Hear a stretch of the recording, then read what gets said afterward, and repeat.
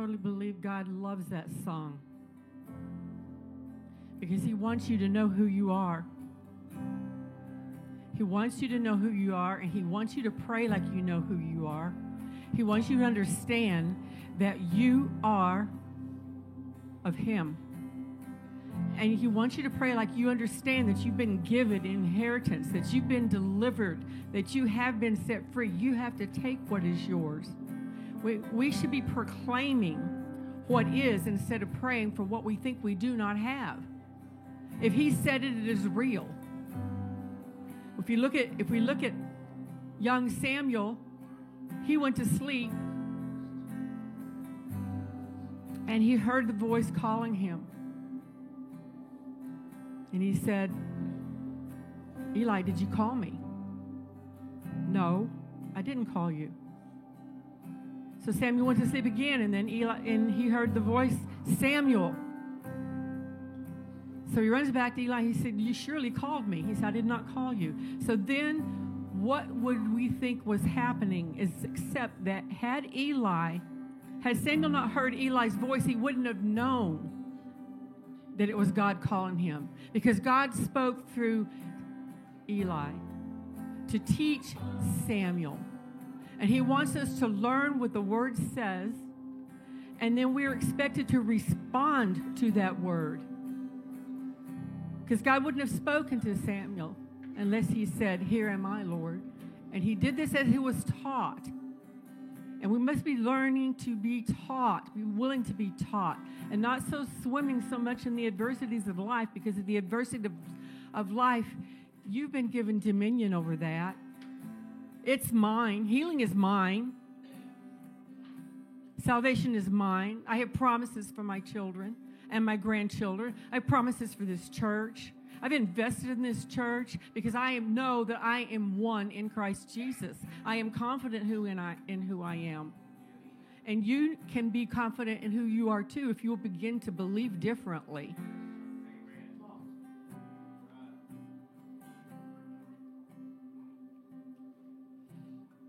God wants you to know who you are. And he wants you to speak about that. And when the devil is all over you, it's your dominion unless you give it away. I think that how can we understand if we don't know? How can we speak and how can we believe if we don't know what we speak and what we believe? So now we have to transfer from knowing what to knowing who we believe in. Because we in John chapter 17 have become one in him. How do you know that? Because that's what Jesus prayed. It's not the sweet by and by. It's standing in who you are and what you've been given in your today and your right now. I want this nation for God. I want the world for God. If he's given me dominion and he died for me to have this, I know that Christianity begins at the ascension, not the cross. The cross has to put the end of all of that. It has to put the end of all of it away. It has to put the end of all of it away for you as well, so that you can say, I have dominion. And we say in the name of Jesus, and some say in the name of Jesus and it works, and some say in the name of Jesus and it doesn't work. Because we have to respond to God in all things, not to what the devil's doing in all things. And I know that gets really hard. It gets really hard. It gets really difficult because the voices are so loud. But we are not trained to understand the oneness of Christ Jesus. I demand it. I am one in him. If he says I can be given the mind of Christ,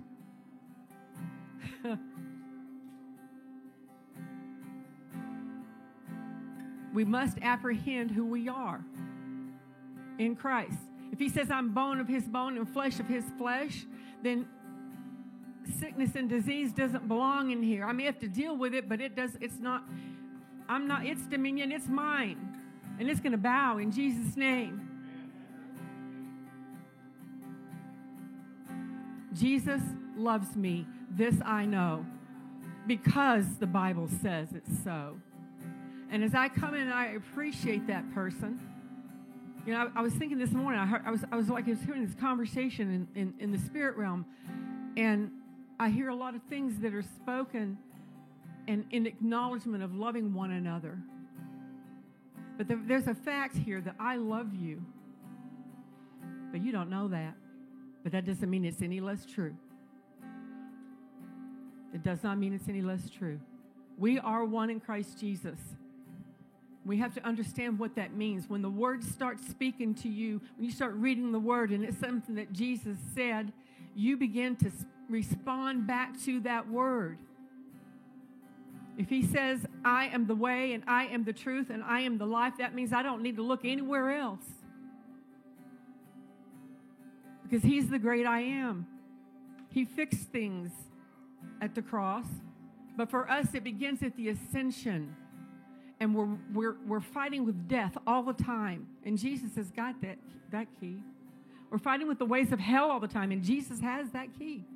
He has the keys to hell, and He has the keys to death. And we've been given life. And we may look around, and here's what we do wrong. When we start praying, we don't feel like we have life. So we don't believe we've been given life. Or somebody's a better Christian than me or than you.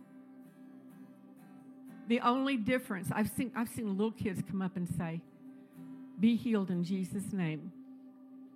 You know why they say it? Because it said so in the Bible. And because they believe it, it activates that living word. It's time we kick the devil out of our house. It's time we stop getting beat up. Who's been given authority? I have given you authority, He says, to trample on serpents and scorpions and over all power of the enemy. And nothing by any means shall harm you. We have to uproot and take care of that tare. It's going to grow with the wheat. But you just take care of yourself and let Jesus take care of the tares.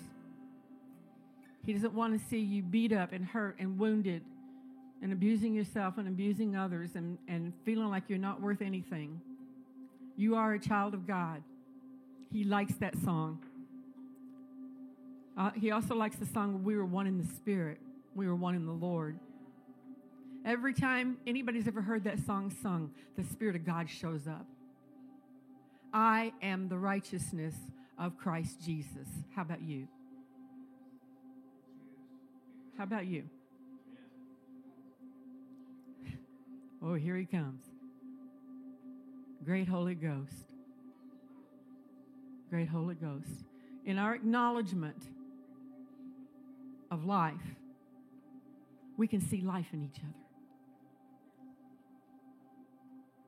I want big things.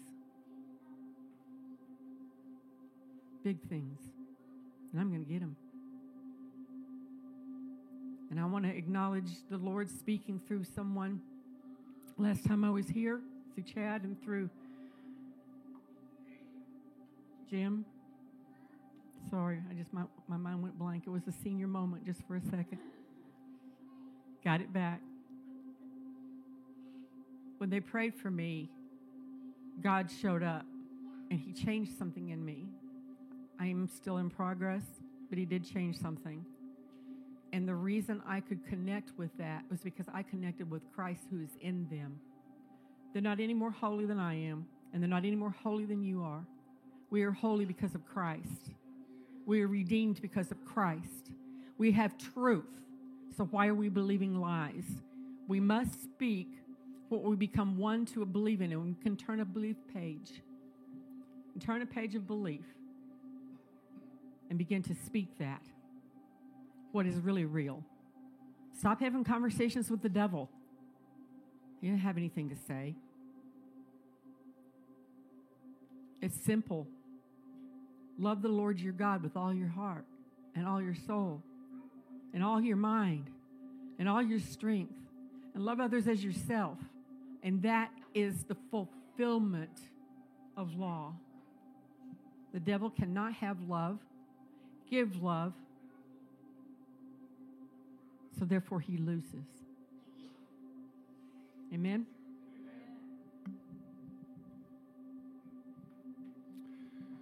All right. Thank you, Father.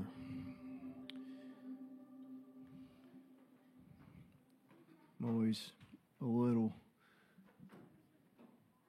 apprehensive she's going to steal my sermon, and she did half of it, so we'll have to recover. But thank you guys so much for being up here, man. Y'all did amazing.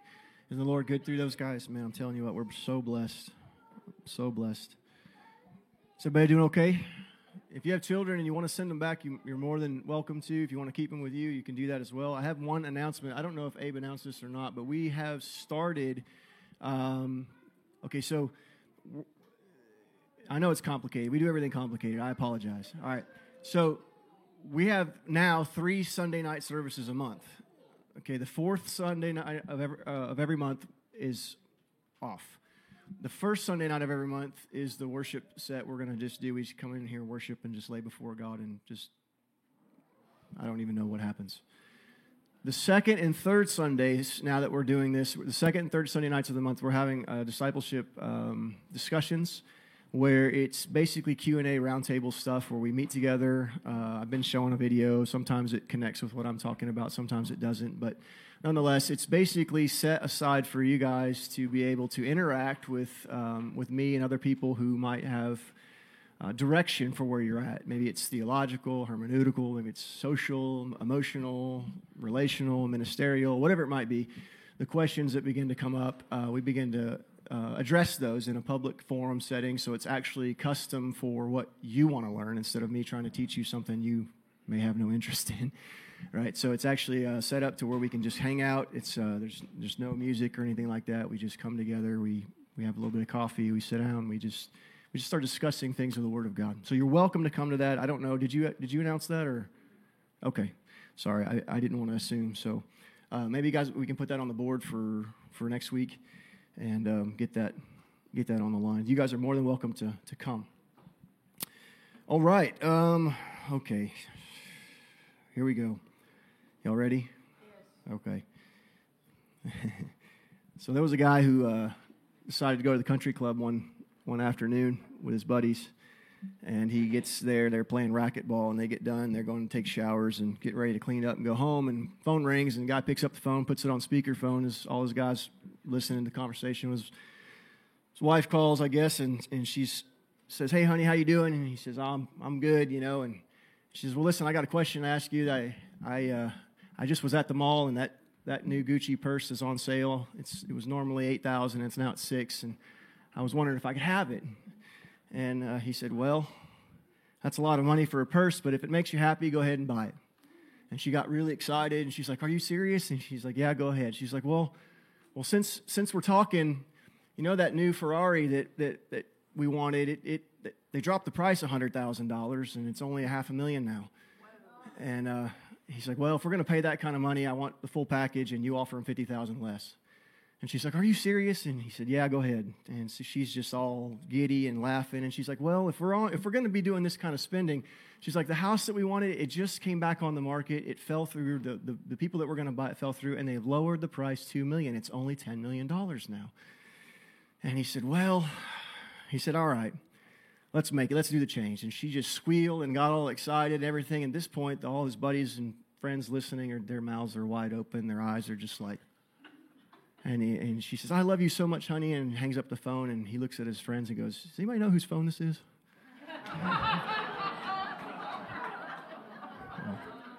Okay. Poor guy. That'd be my luck. Okay. I want you to turn to Matthew chapter 5. We're going to be bouncing around a couple of different places, but I want to share with some recap, I guess. How many of you guys have known or experienced, seen recently, just in the start of this year, that the level of distractions have gone through the roof? Anybody notice that? I mean, it can be anything from personal issues, relational issues, weather, whatever it might be, sickness, any kind of distraction to get your eyes off of Jesus and community, kingdom. It could even be a blessing that you kind of realize that God has given you that's kind of pulled your eyes off of Him. Anything can become a distraction. And anything that's a distraction ultimately doesn't serve the greater purpose, even if it's from God Himself.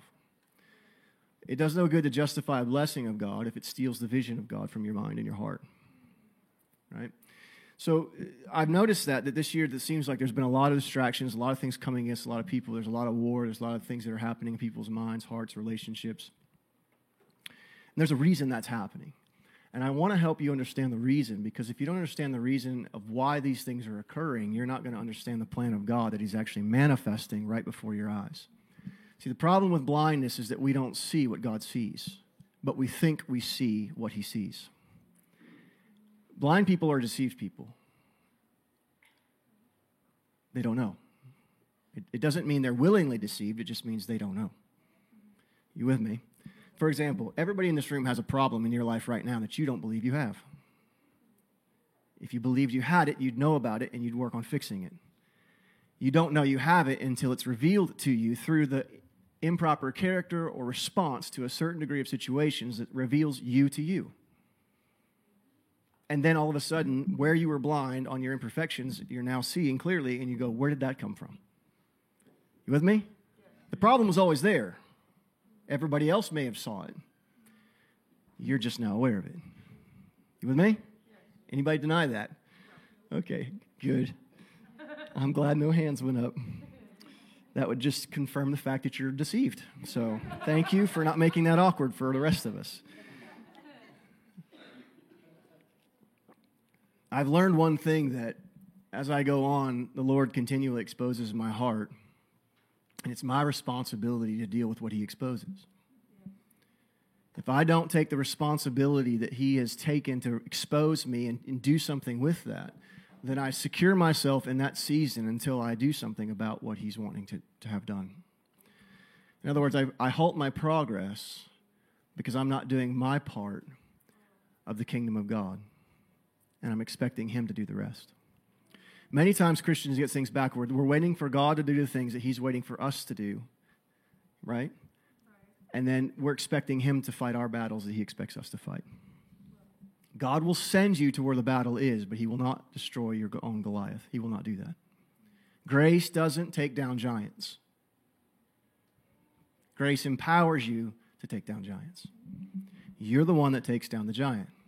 If the giant exists and still stays in your life, it's not because God hasn't granted you what you need to be able to win that battle. It's because you haven't actually took down the giant that's in front of you because of whatever reason. Maybe you don't believe you have the authority.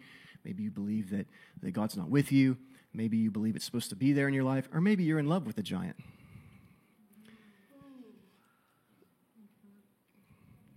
See, it's one thing for us to walk through seasons of our life, but it's another thing to not change the mindset as we enter a new season. Do you realize that at one point, David actually fought for the Philistines?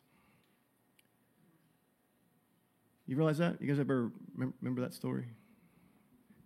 Some of y'all need to read your Bible, and then we can come back to church. David actually fought for the Philistines for a season.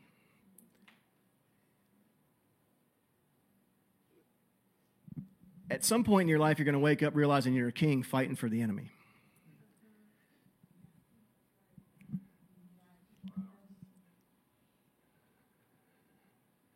Whose responsibility is that? It's yours. Just because you're a king doesn't mean the war you're fighting is the right one. Many wars that you're in are just distractions. The devil's got you on a merry-go-round and you think you're making a difference when you're just really just tired. I hear a chuckle. It's okay. I want to help you understand how God works and how the kingdom works and how we process life and the reality of the kingdom of God, how it pulls us away from the ultimate thing that we desire in our heart. If you find yourself fighting for the enemy and you keep that mindset, you're never going to take out the Goliath that's in your current situation. Do you realize that Goliath was present in the same territory in which David was present when he fought for the Philistines? That same seed was there. So think about it. David takes out this giant, and then he goes and fights for the same people he took their leader out.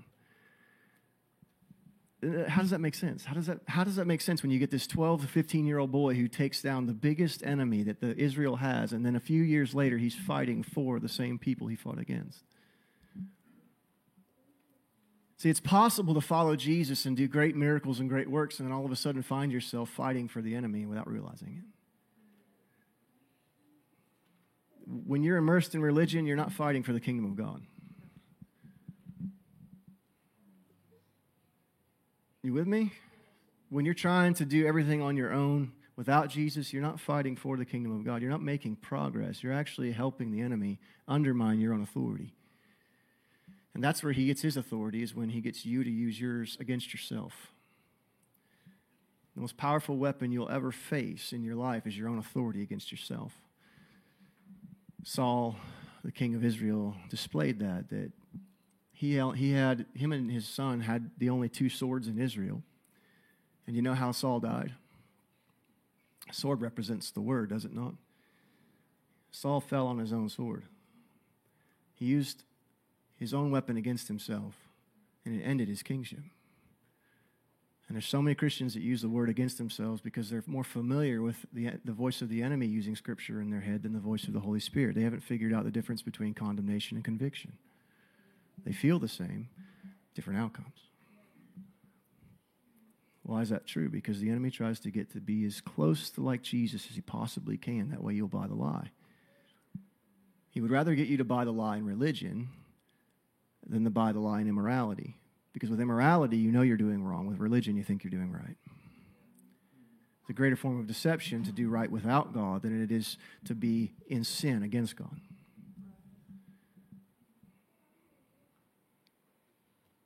What's that mean? It means the people that are in the most danger of deception are in the church. Go read the stories Jesus talks about. He says to the children of Israel, he says, sinners and prostitutes and whores and thieves will actually make it to the kingdom of God before you guys will. Why? Because they know they're sinners. Right? They know. They don't trust themselves.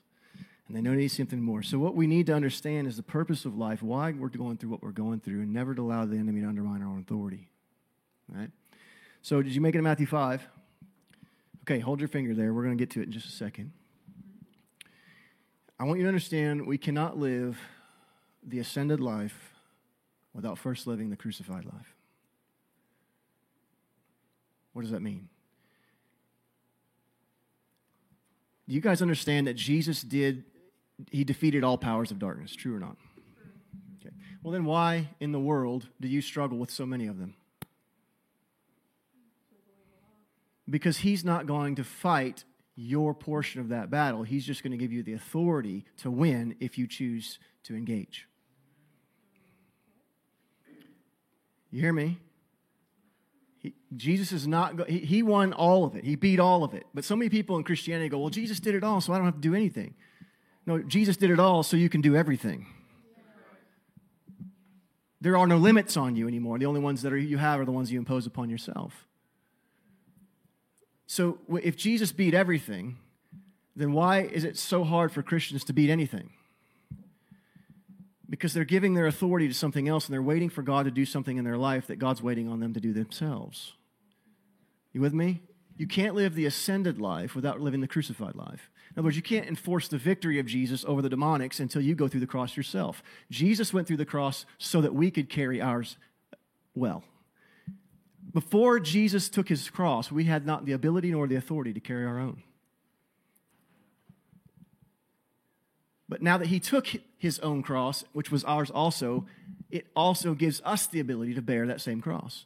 Show me a Christian who doesn't know sacrifice, and I'll show you a Christian who can't plant seed.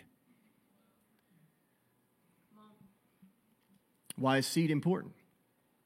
Because it's the propagation of Jesus, Messiah, on the earth, in your family, in your communities. And if you don't plant, then everything you think you believe dies with you. And your effectiveness ends where you do. When the Bible says that Jesus' blood speaks better things than that of Abel. In other words, it's still crying out from the ground. Why? Because he is the ultimate seed form of the gospel, and it never, ever dies. Why? Because it died. If you want things to be eternal in your relationships, in your marriage, in your emotions and issues in your heart and your life, if you want those things to be eternal in your life, they have to go through the crucified process. Many people, God's trying to, right now, I believe for 2022, I believe God's trying to transition people out of an old into a new. I really believe that.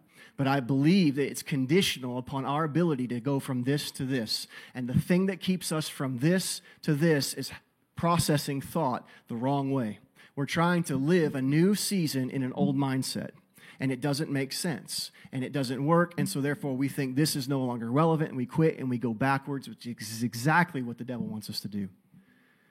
Where you're comfortable is where the devil is also.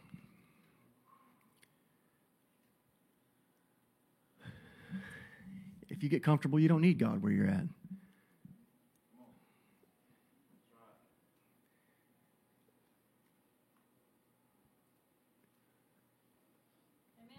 There we go. Thank you. All right. I can move on now. I was waiting. I'm just going to sit there for a while and let it hang. And you guys understand in Genesis 15 that God made a covenant with Abraham. That covenant had everything to do with a son and with the establishment of a kingdom. I don't have time to teach you. If you want to know more about that, you can go back to the Sonship series on the website.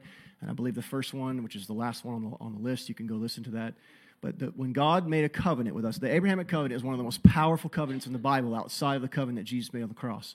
Why? Because the Abrahamic covenant was the covenant that God made that shadowed what was going to happen when the new covenant was fully established. And in form and in type, God did in the Old Testament, under that blood covenant he made with Abraham, what Jesus did for us on the cross. Right? And so when God promised Abraham something, he promised him three things. It was about having the covenant, like a son, and land. The kingdom is the land. The son is the expression of the covenant of God, and the covenant is his promise that he can't break. Right? So the process of all Christianity comes down to God made a promise because he wants a people to possess the land. You're the land. That's the land. People are land. Seed goes where? In the land. Without seed, there is no harvest.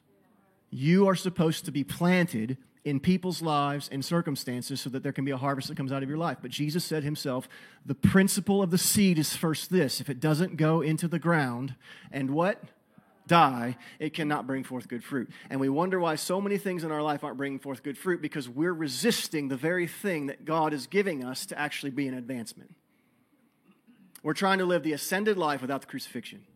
In other words, you're not giving up what God wants you to give up so that way you can be blessed the way you want to be blessed. The blessing doesn't come until the death has had its full work. If God did bless you before that, you would misuse it and turn whatever the blessing was into an idolatry situation, and God would have to rip it from you again anyway. Does this make sense to you? So if the enemy can't steal your covenant, he's going to steal your seed. Let me show you how the enemy works. If he can't steal your covenant, your promise, which most of the time he does, he steals your promise. And how does he do that? Through hopelessness. If your eyes are on the manifestation of your promise instead of Jesus, then he's always going to be able to steal your promise, because you're looking at the lack of the manifestation of the promise and not the promise that was given by the God that you say you love and serve. Your vision is off there. When your vision's off, he steals your covenant. If he can't steal your covenant, he'll undermine or steal your seed. Right? It does no good for me to hold my covenant true for my life and not let the devil steal it if I don't have an impact and seed in someone else. So what the devil understands is at any point, all he has to do is stop one chain in the process, and the rest of the kingdom relevancy begins to become a moot point. Because it all has to work together. It's all in unity. So if he can't steal my covenant, and I hold my own personal relationship with Jesus, but I don't affect anybody else, then he's stolen my seed. And if he can't steal your seed, then he's going to choke out your harvest. And this is where a lot of Christians get caught. The ones that are spiritually mature, the ones we call pastors and leaders today, you know what happens? A lot of times they've held their covenant, they've held their seed, but then they get choked out by the cares of the world. Growing a bigger ministry, or jobs and stresses and finances and relationships and issues, cares of this life, things that will be ripped from your hands when death comes anyway, but yet we make it the most important thing about our life.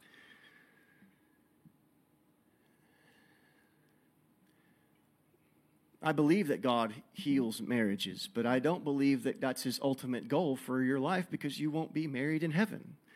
And if you put one before the other, you sacrifice one or the other. The only way you get both is if you put the kingdom first. If you don't put the kingdom over the issue you have the need in, then the need will murder the kingdom that you're actually hungering for. It's amazing we can be Christians in the 21st century and not be kingdom focused. I don't even know how we've managed to accomplish that, but we did it somehow. That people can just believe and do what they want and go work their job, come to church on Sunday, feel good about Jesus and what he's done in their life, and then go back and live the same way and impact nothing, affect nothing. Does this make sense? The best we can do at that point is create little microcultures and call ourselves holy within those microcultures, but we never change anything outside the culture. That's what religion is. The church is more cultish than it realizes. So we need a restored vision. How many of you want to grow? You got to begin to see where you're blind so that you can begin to move. If you don't see that, if I don't see that, if we don't see that, then you're going to be satisfied to stay where you are. And all your religion is going to be about is just justifying why it's okay for you to stay where you're at.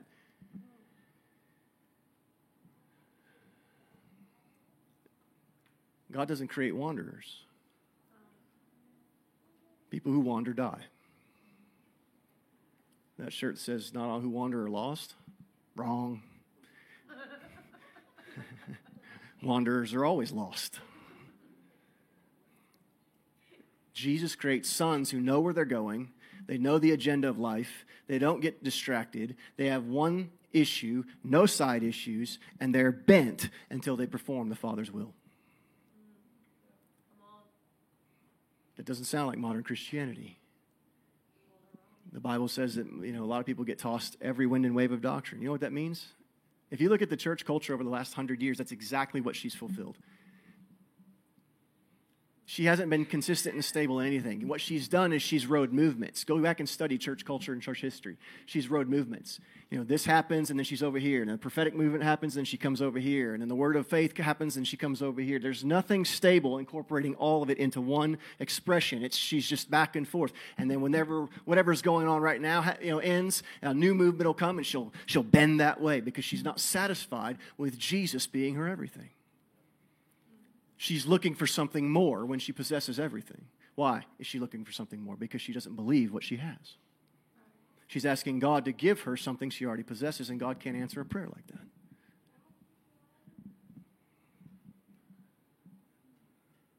We're not aware, like what she was saying, of what God has given us, though we agree that he gave it to us.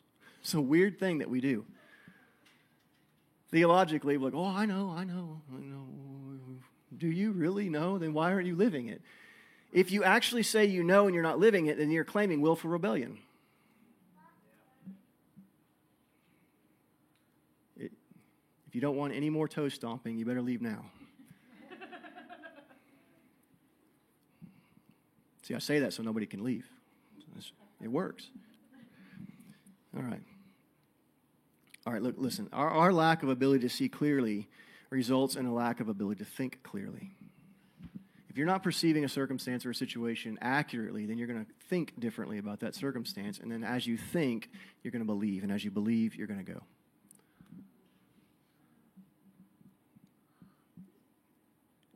Everybody in here, including myself, you're on a trajectory in your life that you think is right. And the reason you think that is right is because it's probably preferential to you. Jesus was on a trajectory that he knew was right, and it wasn't preferential to him. I would say this, 9 times out of 10 or 99 times out of 100, when you follow the Spirit of God, it's going to take you to a place you do not want to go. You need to be very concerned if God actually starts giving you what you want. Because everything God has ever done in my life, it's always been him asking me to do something I didn't want to do, and then great fruit came out of it. There was always a death somewhere in it that I had to give up, something I had to let go of, something I had to sacrifice, something I had to be willing to remove out of my life in order for something greater to happen. And isn't that the processed standard kingdom operation of Jesus Christ of Nazareth? in order to bring about something greater for us, he had to undergo something hellish for himself. We get this principle in parenthood, but we don't understand it in our own Christianity. Parents are willing to suffer certain things so their children can be blessed, but we don't understand that our own Christianity falls under the same directive. A church that doesn't suffer is a church that doesn't rule and reign. And most of our prayer life is trying to get God to stop the suffering when God sent the suffering in order for us to rule. But we don't process it that way because we haven't repented. We haven't changed how we thought. And we don't change how we think because we haven't changed how we've seen. Anytime in my life where I want to grow spiritually, I come back to a place in my life and say, God, show me where I'm blind, because I am somewhere. I just don't see it. That's why I don't see it. Something that I believe now is keeping me from something greater that he has for me for tomorrow. It's the hungry who are willing to admit in humility, I don't see everything, God, and you need to change me. Or if you don't change me, I'm not going to pursue and walk. If I go by what happened yesterday, I can create a great religion, a great movement, a great congregation. I can create this great thing that happens that's built upon what happened yesterday, but then I can only take people up to that yesterday. And as soon as they reach that zenith, I can take them no farther because I've not gone there myself.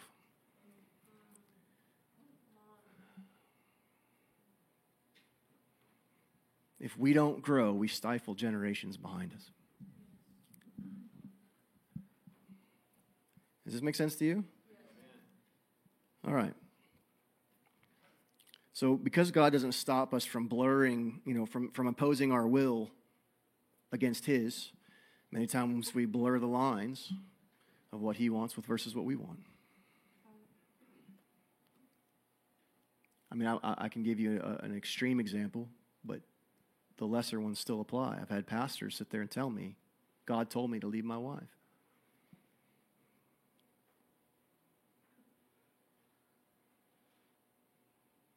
I'm sorry, sir, you're not hearing the voice of the Lord, you're hearing the devil. And you have blurred the lines between what God's will is and your will. And if you're willing to do it on that great of a level, where are we on the lesser ones? Okay, you follow me? The kingdom requires a God-type focus, a God-type vision. The kingdom can't be seen with human eyes. It can only be seen through divine eyes. If you want to live for the kingdom, you're going to have to see differently than what you see right now. Jesus said what? Seek first the kingdom. He didn't say seek first my Father, seek first my love, seek first my presence, seek first the secret place, seek first. He didn't say that, did he? Why didn't he clarify? Because in order to seek the kingdom, all those things are a part of that, yes. But to seek the kingdom, you have to let go of a part of you that is affecting the rest of the things that he didn't clarify. Seek first the kingdom.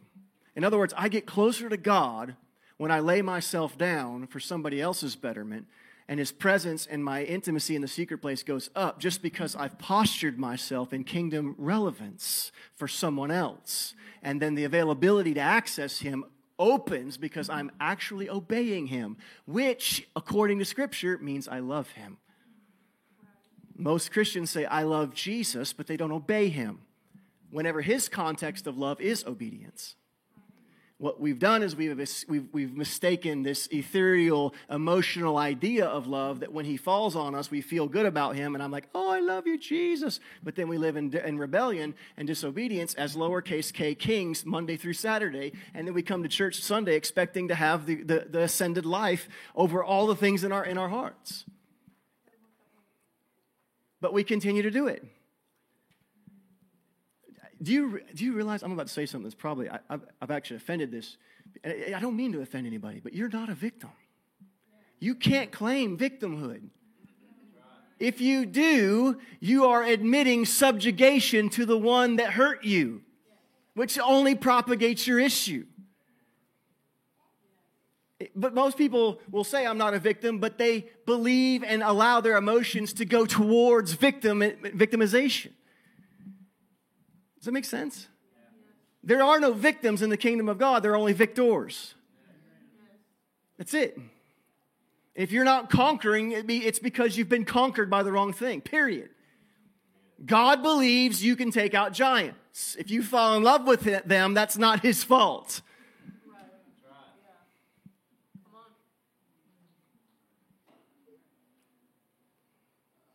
If your pain clouds your victory, then you have never realized the level of authority God's given you over your wound. Seeing a wound clearly means seeing it through the eyes of Jesus. His wounds heal people, ours poison others. It's a big difference whenever he's wounded versus when we're wounded. There shouldn't be one, though. Well, they shouldn't have done that to me. You're right, they probably shouldn't have. But we shouldn't have done that to Jesus either, and he didn't blame us. What he did is he uses the wounds we used against him to heal ourselves. When's the last time you've seen a Christian do that? Take the wounds they've received from someone else and allow them to change them to such a degree that those wounds actually heal the person who hurt them. That's what he did. You know why we don't think that way? Because we're not thinking kingdom. We're thinking churchianity.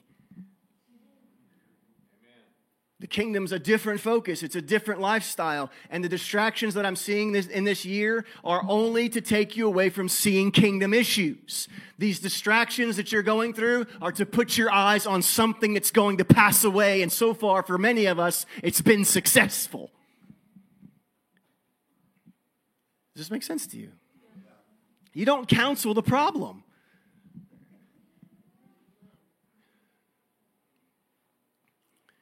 If you counsel the problem, you enter the death zone, and you crawl into their hole, and they'll beat you to death with their pain. In fact, their pain isn't even actually relevant. Their pain is actually an opportunity. The wound is a moment of kingdom proficiency to bring forth the healing of Christ in their life. Do you realize everybody who wounds you, you have been given by God a gift of authority to come back and actually heal them with that very same thing? But we don't see it that way. We want to go through some sort of counseling situation because of how bad we've been hurt, because basically we've taken up a victim mentality and we don't believe who we are, and we begin to fall on our own sword based upon how we feel about the situation, not what he said about the situation.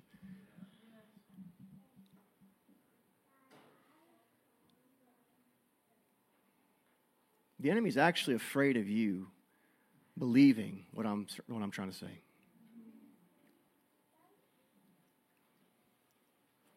That's why he didn't like me. Because I threaten the kingdom of darkness you've built in your head. And I'm actually giving you something else to think about that's opposite to that. And he does not want you to make the transition. Which is why he's fought against this church so hard in this culture, in this town. Been labeled and claimed everything under the sun. Because we're that? No. Because the enemy knows that when people start thinking differently about their purpose in life, their life actually begins to reflect their purpose.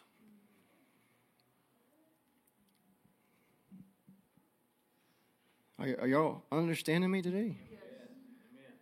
So when the kingdom is within view, when you're focused on the kingdom, it validates and justifies present suffering. If you can see the kingdom in every circumstance, you're going to understand that the suffering you're going through is not that big of a deal, even though it hurts. Because the kingdom validates suffering. But if you lose sight of the kingdom, suffering will invalidate the kingdom.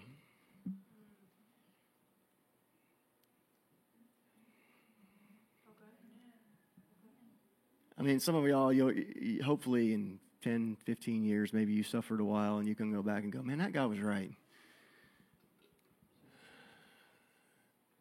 It's true. Let me just say it this way. Any anointed person that you think you look up to in the Spirit, I don't care who they are to you, anybody that you know that has an anointing in their life, that anointing is only there because of one thing. It's not because they love God. It's not because they sought God, even though they did. What brings the anointing is the suffering.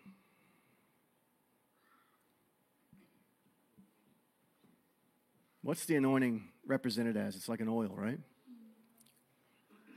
Well, if an oil's in a jar and the jar's not broken, the oil only blesses the jar that holds it. As soon as that jar is broken, it's released to everybody else. When Jesus' body was broken on that cross, the anointing of his life leached into the earth, and we're still feeling the recourses of that when we sing praises to him. What we felt this morning in worship, and that is nothing more than the echoes of the anointing of God coming out of the earth, resounding in and through us made of earth, coming into one glory, one kingdom, one manifestation, one purpose, one voice to the glory of God. You know why the enemy doesn't want you to learn this principle? Because if you learn the fact that when you have to suffer, it's only an invitation to a greater glory, then he can't get you to stay in your pain and suffering. Depression only happens when you stay in one season too long.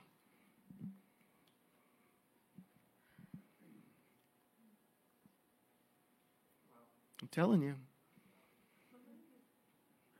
If you keep moving forward, you won't be depressed. You may be oppressed, but there's a difference between oppression and depression. Oppression's from the outside, depression's from the inside. If you stay in one season too long as a believer and do not grow, you will foster and birth your own depression. Why? Because you weren't meant to be a sitter, a wanderer. Your life is not a stalemate. If it is, it's because you've made it so, not because God designed it to be that way. So when you keep kingdom focus in the issue of your heart, and you seek first His kingdom, everything else begins to come into line. All of a sudden, your marriage gets better. All of a sudden, your finances just get better. You're like, well, I didn't even do anything. How's it getting better? God's like, you take care of my stuff, I'll take care of yours. How's that for a deal? You know what fear is? It's just the belief that God's not going to take care of what He said He's going to do. That's all it is. That's all fear is. Fear is the idea that you love something more than God does, and He's not going to take care of it. It happens with mothers and children all the time. They actually think they love their child more than God does. Now, they won't say that, but they actually they think that, though. That's how they act. That's how they pray. And God's like, excuse me, they're mine. They're on loan to you. They're not yours. I don't have grandchildren.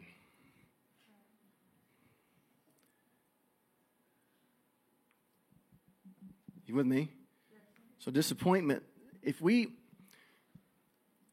alter our course, we disappoint ourselves, yet we blame someone else. But disappointment always leads to distraction. When you lose the reason for why you're alive, you'll hover, you'll gravitate toward a lesser reason. Because you know you have purpose. You ever get caught in some sort of meaningless distraction? I don't know whether it's TV or eating or bowling, I don't know. But you get caught up in something, right? You know why you get caught up in it? Because you know you're supposed to give yourself wholeheartedly to something. And if you don't believe you have a greater purpose, then what you're doing is you're taking the rhythm of God inside of you that demands to be worth something, to validate something, and you'll pour it into a lesser thing because this thing over here seems to disappoint you, and it doesn't seem to be going the right way, so you're like, well, I just can't do it, so I'm just going to go do this.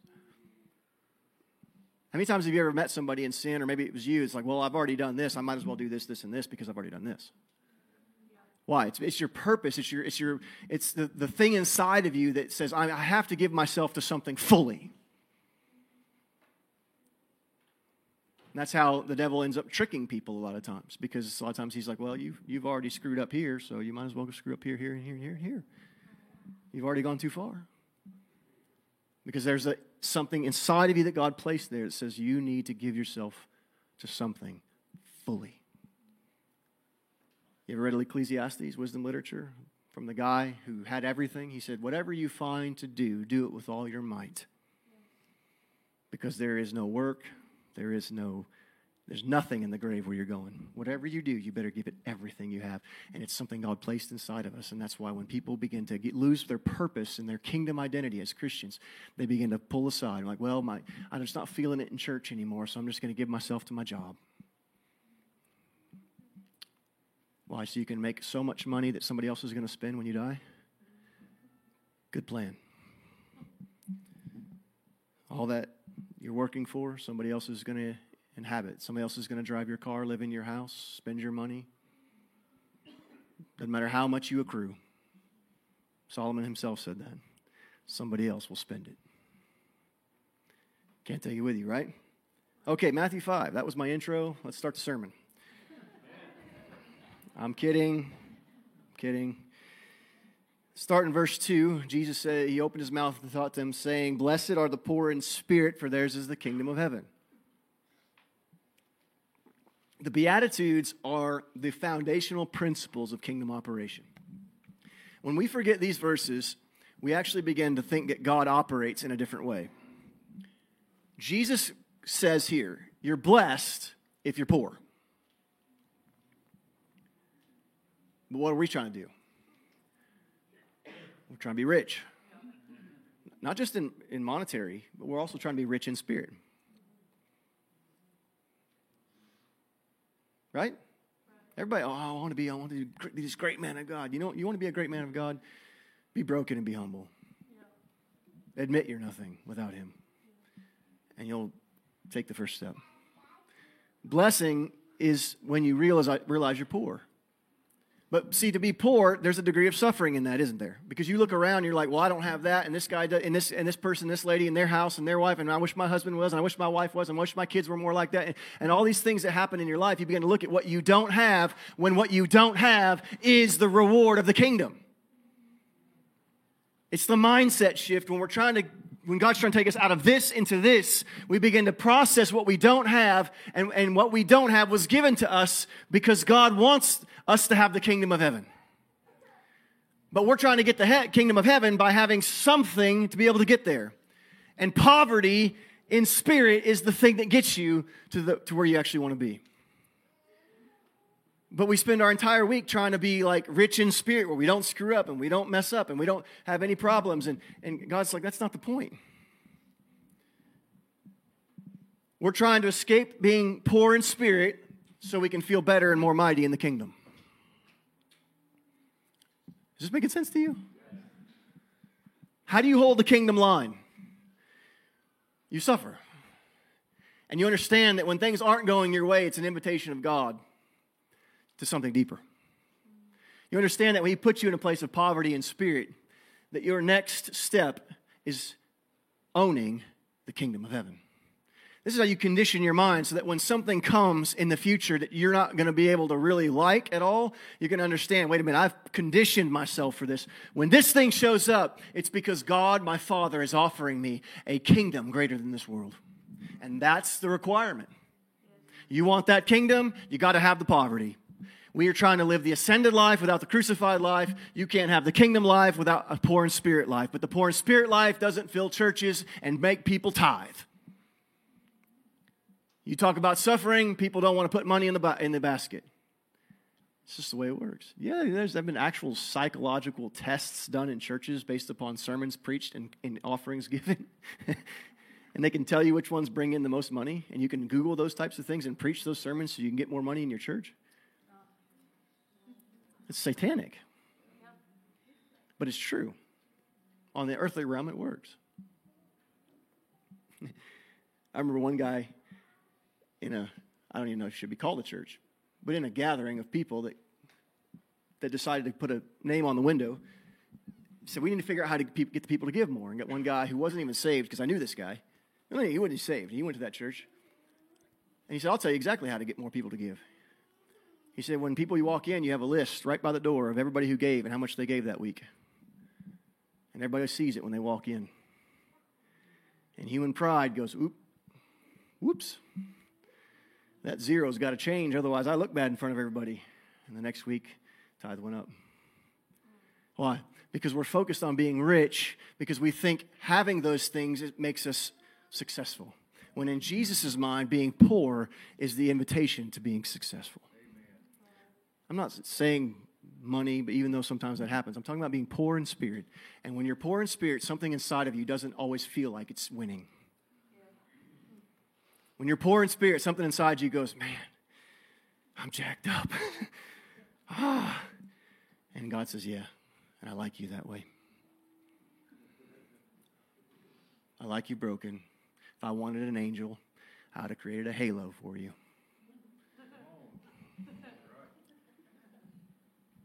Verse 4, blessed are they who mourn, and they shall be comforted. We want the comfort of the Holy Spirit, true or not? I mean, want the Holy Spirit in your life. Oh, man, give me the Holy Spirit in my marriage, in my church. Woo, praise God. In the worship team, let the Holy Spirit flow. You know how it comes? And here we are trying to suck up our tears and be good for God. And all we do is whenever we keep ourselves from breaking and mourning, we're keeping His presence from flowing. This is the greatest sermon in the world, and we miss it. Not my sermon, it's Matthew 5. See, if I didn't clarify that, somebody go out there and say, he thinks he's the greatest preacher in the world. He said okay, say what you want.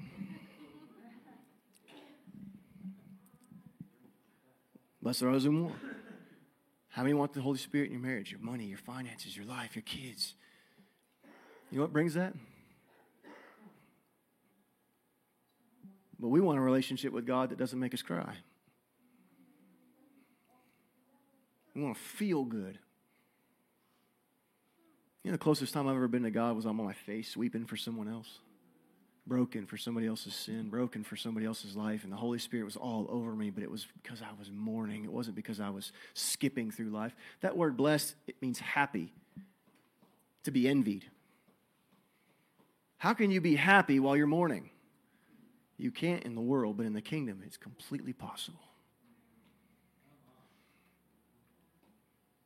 You see the requirements of what it means to hold the kingdom line. You with me? I got to hurry up. Y'all are going to make me go late. All right, so blessed are the meek, for they shall inherit the earth. You know what meekness looks like? Weakness. 9 times out of 10, meekness looks like weakness. It's misinterpreted. Turn the other cheek. You know what it means? You can't fight. Somebody punch you in the face, you turn the other cheek, you look like a coward. Who wants to look like that? Jesus was okay with it. We're trying to inherit the earth without meekness. We're trying to get souls saved without meekness. What's the earth? It's people. People. You know how you gain people? Through being meek. What did Jesus say? I am the meekest man. I am meek and lowly in heart. Guess what? He gained everybody, didn't he? Even the sinners. His death won everyone, even atheists. He owns them all. Meekness brings forth your inheritance. But we're trying to live a life that doesn't look weak. Some of the greatest sermons I've ever preached that changed my life was when I got up here because of obedience and I had nothing on my paper. I didn't know what to say. I was broken. I said, God, I can't do this. I don't have anything. I'm not even in a condition to say anything. And out of something, that brokenness, he just, people are like, oh, I want your notes. I'm like, I'm sorry, I don't have any. Paper's blank today. Meekness, right? Kingdom line. Those who hunger and thirst for righteousness, they'll be satisfied. You know, how awesome is, anybody ever fast? 2 hands. Y'all need to get together and figure this out. Jesus said, when you fast, not if you fast. All right. So, you fast, it's terrible. I hate it. I've done a bunch of them. Right? I'm not trying to tell you something I haven't done. I've done a bunch of them. I probably fasted more than anybody in here. Not bragging. I'm just saying. 240 days, bunch of 21s. It's terrible. See? He knows. All babies know that fasting is not good. You scream and cry, and that's what I feel like, a big baby when I fast. Blessed are those who hunger and thirst. You ever been hungry and thirsty? Nobody wants to be that.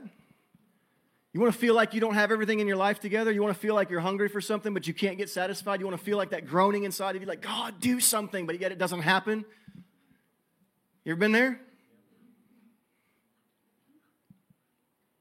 Shall be. That's future tense. We want it right now. Blessed are hunger and thirst for righteousness, they will be filled. We're trying to be filled and then have hungry and thirsty. We're trying to live a life where we're hungry for God while trying to be filled. No, you get hungry for God and then you're filled. It's kingdom relevancy. All of the things of hell are to distract you from these principles and these truths. Pain, loss, lack, death, all these emotional issues, whatever it might be, are distractions to try to get you from realizing that the pain is the opportunity. That the kingdom mandate is hidden within the things that we despise. And that these people who love God will dig them out and find them. But the rest will not see them. Jesus spoke in parables, did he not? So that people who were full would not see. They would not hear.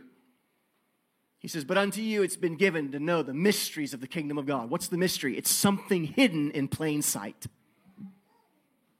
You see it, you read it, you just don't get it. It's a riddle. This is it. It's the thing we're trying to escape that is the actual answer to our prayer. Many of you have been praying for certain things and then calamity has come and then you're shaking your fist at God like, why? And he said, you asked me for more. Come on. Don't try to be filled to get hungry. I want to be like you, Jesus. And Jesus is going to the Father going, don't answer that prayer yet because they don't mean it. Because being like me is going to make them hurt too bad and they're not ready for it. They still think that blessing is financial increase. You know where that came from? The church being swung around by every wind and wave of doctrine 20 years ago. Am I against financial increase? No. But if it steals your heart, I'm against it. You with me? See, an unfamiliarity of how God works causes us to back away from the fight because it's not working. When you don't understand how your God works, you will back out of a fight because what you're doing won't work. And it's not working because we're not doing it the right way. Seek first the kingdom of God, not the betterment of your marriage. Is marriage important? Yes. Is it more important than the kingdom? No. No, a good marriage should serve the kingdom, not be served by the kingdom. The enemy will steal your seed because within the seed is the power of the DNA of Abba. Jesus is the seed. We are too. We're sons of God. We sang it, right? We are the seed. If the seed doesn't go into the ground and die, it can't live. You know what we're trying to do? Live without dying. Every one of you have one simple decision you can make in your life right now, this week, that would change everything in your relationship with God. The devil's just convinced you that's insignificant, it's stupid, it's not worth it, it doesn't mean anything, and doing that isn't going to fix anything. All the more reason to do it. Because he fears the small. He fears the seed. Because he knows the power of a seed. You with me? Have you ever gardened before? We have a thing out here called lamb's ear. It's like highly edible and nutritious, but it's very noxious. I heard about it one year, and I thought, well, I'm going to let one of those grow in my garden because I want to eat it. I can't get rid of it. One. I let one live, and I'm fighting it. I'll fight it for the rest of my life. It will not go away. One plant produces like 10,000 seeds. Wow. Morning glory. Oh, it looks awesome. So you plant it. You can't get rid of it. It's impossible. I've tried everything. That was the biggest mistake of my life. Okay. He fears the power of a seed. If you believe something and actually go into the ground and die and do what God's asking you to do, things change. You know, some of you, if you would actually just carve out 10 minutes of your life and just say, God, I'm here to obey you. I'm here to spend time with you. If you just take that and just take those 10 minutes and focus on quality, not quantity, that God will begin to actually show up for you because you showed up for him. Well, God's not showing up for me. Well, when's the last time you showed up for him? Well, I go to church. No. Church is where somebody else leads you into the presence. You're participating in what somebody else creates. If you can't create it yourself, you've got a big problem.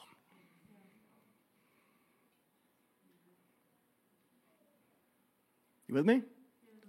I know. I'm sorry. All right. Let's go down. If you can't steal your seed, you'll choke it out. That's Matthew 4:7. You can go there and turn there. But I want to understand. I want you to understand that the purposes of God are found in the manifestation of the sons of God. You'll never find the purposes of God outside of the people that He ordains for that purpose. We are supposed to be the icon of what it means to be a people of the kingdom of heaven in the midst of a people in the kingdom of earth. We're supposed to be salt and light to something that's sterile and dark. Unfortunately, we have adopted the sterility and the darkness to be our method of operation to be able to be salt and light. It doesn't work. How do you hold the kingdom line? You focus on kingdom principle. Let me just say it this way. When kingdom principles come to you, you are not going to like them. When kingdom principles usually come to Christians, Christians find the need to find a counselor. When they don't need a counselor, they just need to die.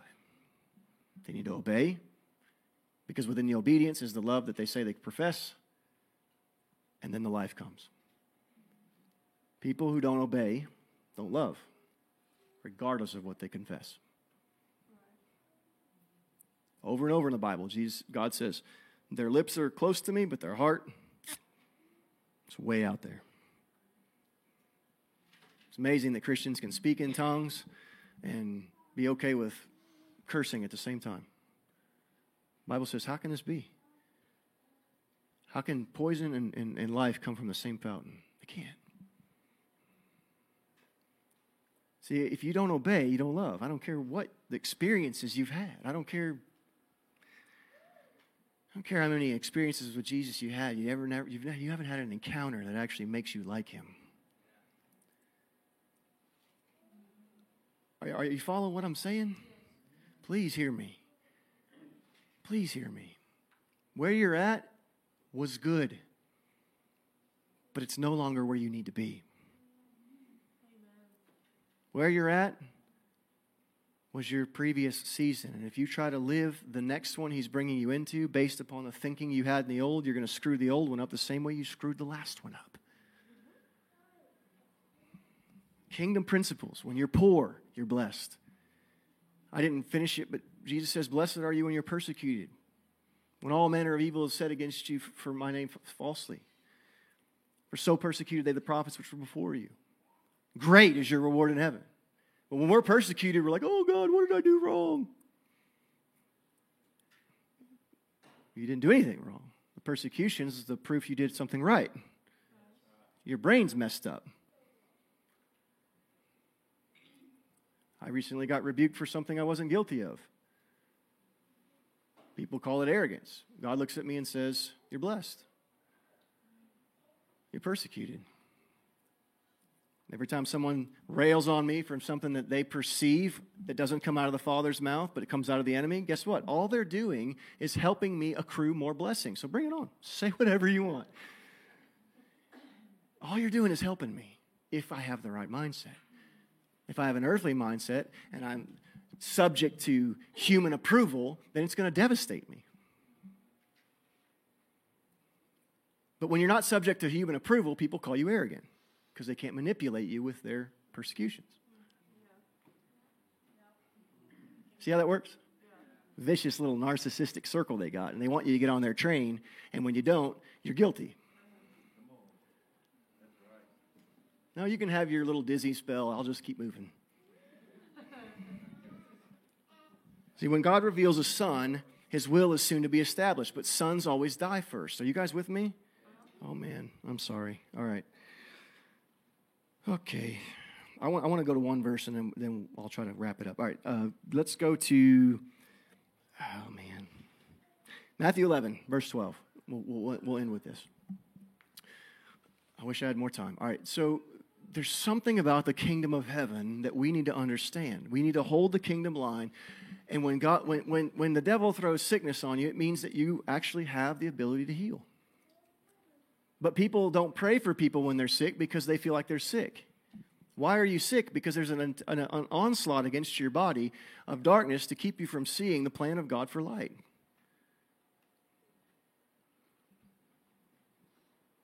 It's funny that you have one of the greatest healers of our time back in the 40s, Smith Wigglesworth, who was ill all the time. I mean, the guy would stand up and preach for hours, and his pants would be soaked with blood because he had kidney stones so bad he could hardly stand. He had 14 of them they ended up pulling out of his body. I mean, he would bleed almost to death preaching, and they'd have to take him back to the stage, and he'd pass out from blood loss. But how many people did he get healed? Do you realize his daughter was blind? She was never healed. If he would have looked at the sickness that was in his life, he would have missed the mandate that was on his life. The enemy wants you to focus on what he's doing instead of the anointing that God has placed. And so many of us do that every week. This thing happens to us, and then we identify with the pain instead of the resurrection that the pain brings. Oh, man, I hope you're getting it. I mean, I think it's good for me, but, you know.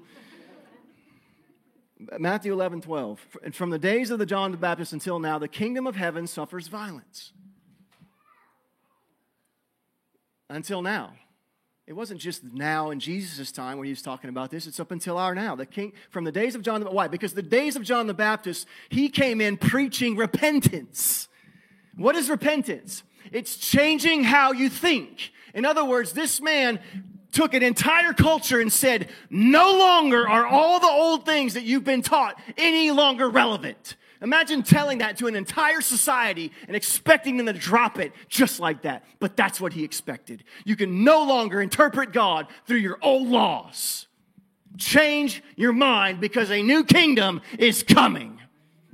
But they didn't change their mindset. Why? Because they loved their mindset. They were familiar with their mindset. And the mindset they had created a war with the new one that was coming. And the war created violence that the kingdom suffers.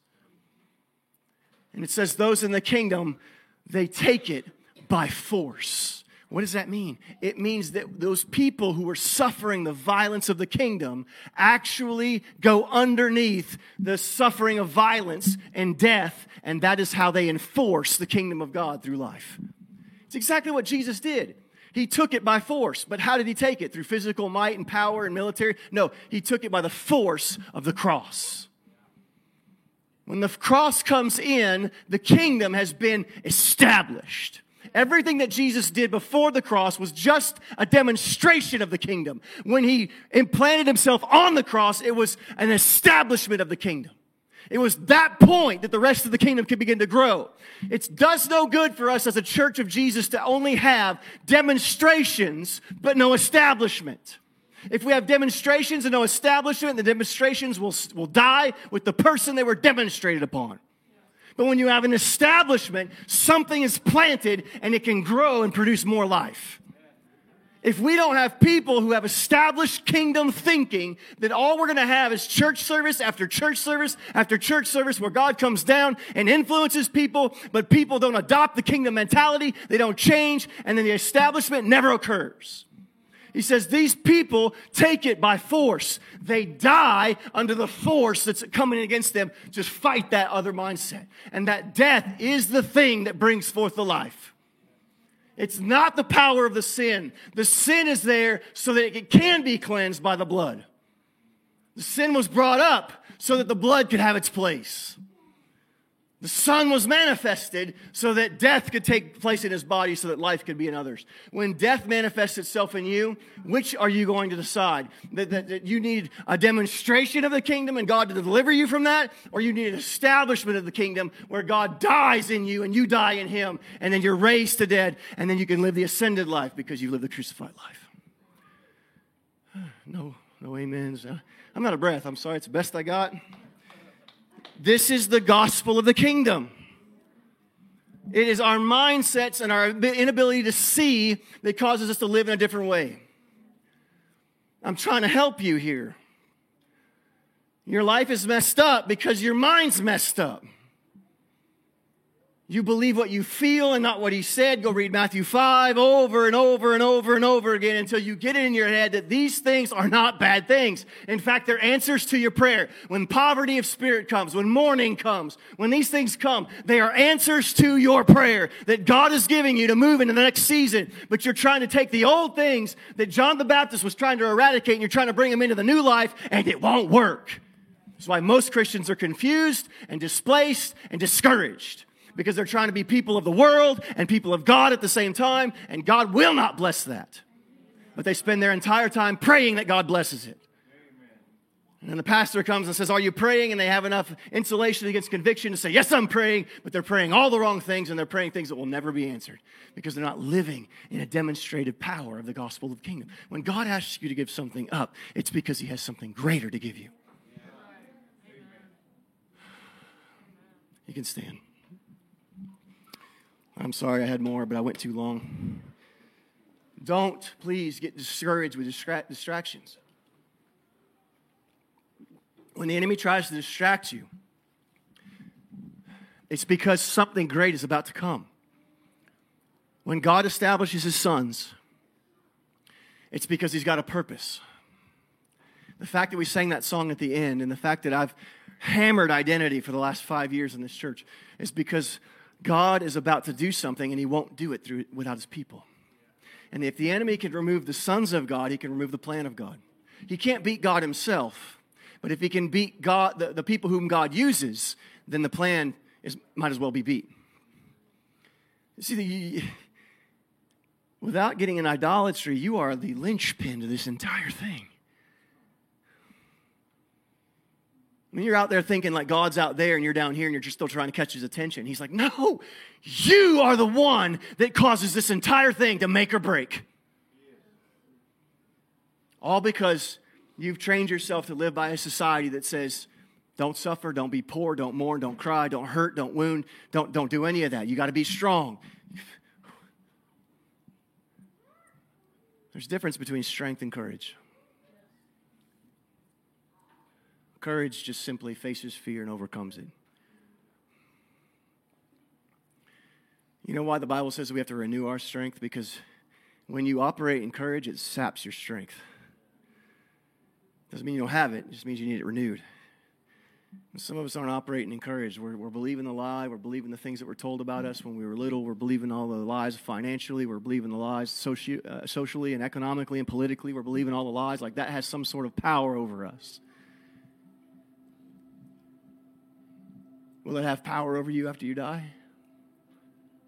Then why are you letting it have power over you here?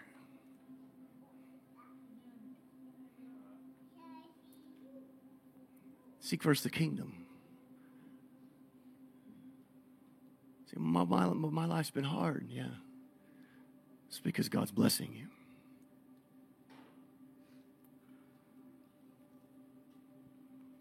I don't remember which one it is, Psalm 72, 4, somewhere up in there.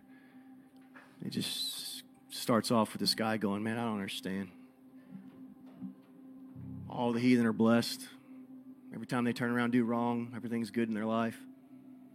Whatever they touch prospers. I sacrificed for nothing. I'm going to the house of God. I'm just oppressed. I'm beat down. I don't understand why all this is happening. And about halfway through the psalm, he stops and he goes, but then I considered their end. And I considered where they were going. And when I considered that, it didn't matter how blessed they were. I realized I was the one that was blessed. I'm paraphrasing. We need to consider where we're going. Your job is one small facet of your life that should serve the kingdom. And if you take care of that, God will give you more. If you take care of your job, God will give you something else. You want a ministry? Start with what you have. Be faithful in it. And then God will give you more. But every time he gives you more, he's going to require more of you to die. And if you don't die, you stop your growth process. And you stay right there. But if you die, you raise and you move forward, and the process goes over and over and over and over again until people look at you one day and go, man, all I see in you is Jesus. And you're going to look at him and go, you have no clue what that cost me, but it was worth every penny. So God wants you to hold the kingdom line. Because if you don't hold it, nobody will. He's banking on you holding the line that he started. When Jesus ascended, it said he led them as far as Bethany. And he ascended. That word Bethany means place of victory. He led them as far as the place of victory, and he left. And he said, I put you there, and I expect you to hold it. I expect you to stand there. And so right now, I just want to take just a second. If there's any distractions, good, bad, neutral, in your life, it's the time to say, hey, God, I'm sorry. I need you to open my eyes. And I need to be reminded of why I'm here. So, Father, we just pray that for right now, for those who are hungry and those who are willing, that you open our eyes. Not to what we've seen in the past, because we've already seen that, but what's in the future? Because it's technically illegal for us to look at the past. We're supposed to look at things present and things to come. So, Father, I pray that your people here would actually hear what I'm saying by the Spirit, and they would hold the kingdom line. That they are the hinge on which your will swings. That when they're poor and they're broken and they're mourning and they're tired and they're hurt and they're thirsty and they're hungry, they're exactly where they need to be. Because if they're people of the cross, then you can trust them to be people of the ascension. So we thank you for every hard thing. Some of y'all just need to stop right now and just thank God for hard stuff. You just need to say, God, thank you for all these hard things I've had to go through. I've fought you. I've tried to get you to change them, and I haven't worshiped you for them. I haven't thanked you for them. Thank you for the hard things. Thank you for the hurt. Thank you for the betrayal. Thank you for the loss. Thank you for the hunger. Thank you for the thirst. Thank you for the mourning. Thank you for the poverty. Thank you for these things because they've put me at your feet. So, Holy Spirit, I'm asking you to do a work in these people like only you can do. Not a man can do it, not a pastor, not a preacher, not a prophet, not an apostle, not a teacher. None of them can do it. Only you, Holy Spirit, can work in people's hearts. So I'm asking you by your power to come in and just change people's minds. That this new covenant, this new power that you've said is supposed to be resting on our hearts and minds would just be coming to be delivered right now, Lord. God, that the old things, that the kingdom of suffering violence from the old would be pressing itself into the new. That new thought processes and new ideas and new creativity and new understanding of your teachings would come into place in people's minds. That they would be people of the kingdom, which means the earth doesn't define them. The earth doesn't define them. But what you said defines them, because what you said is eternal and it's pure and it's powerful and it can never be polluted. If we come into it, it purifies us. Thank you, Father. Thank you, Father. Redeem minds, redeem hearts right now, all across this place. Just give us a new mindset of what we're here for, what we're living for, what we're breathing for. And we're not here to take up space and exist and suffer for no reason, but the suffering was given because you want us to advance. You've chosen us. It's almost to the point where we feel sorry in our hearts when we look at our brothers and sisters who aren't suffering. Just like the Chinese Christians feel sorry for American Christians because we don't suffer. We redefine this thing called life, and we thank you, Father, that if things don't go our way, it's because you're setting us up for something better. Because you're not sadistic and you're not a thief. When you remove, it's because it needs to go. It will hinder the new. It will infect the new. So pull it out. Take it out and minister to your people. Love on them. I bless them. I bless them to know you. I bless them to receive you. I bless them to think about you in new ways. I bless their minds to open in Jesus' name. Their hearts to open, their ears to open, their eyes to see. I bless them in Jesus' name, your children, Father. Oh God, you love them so much.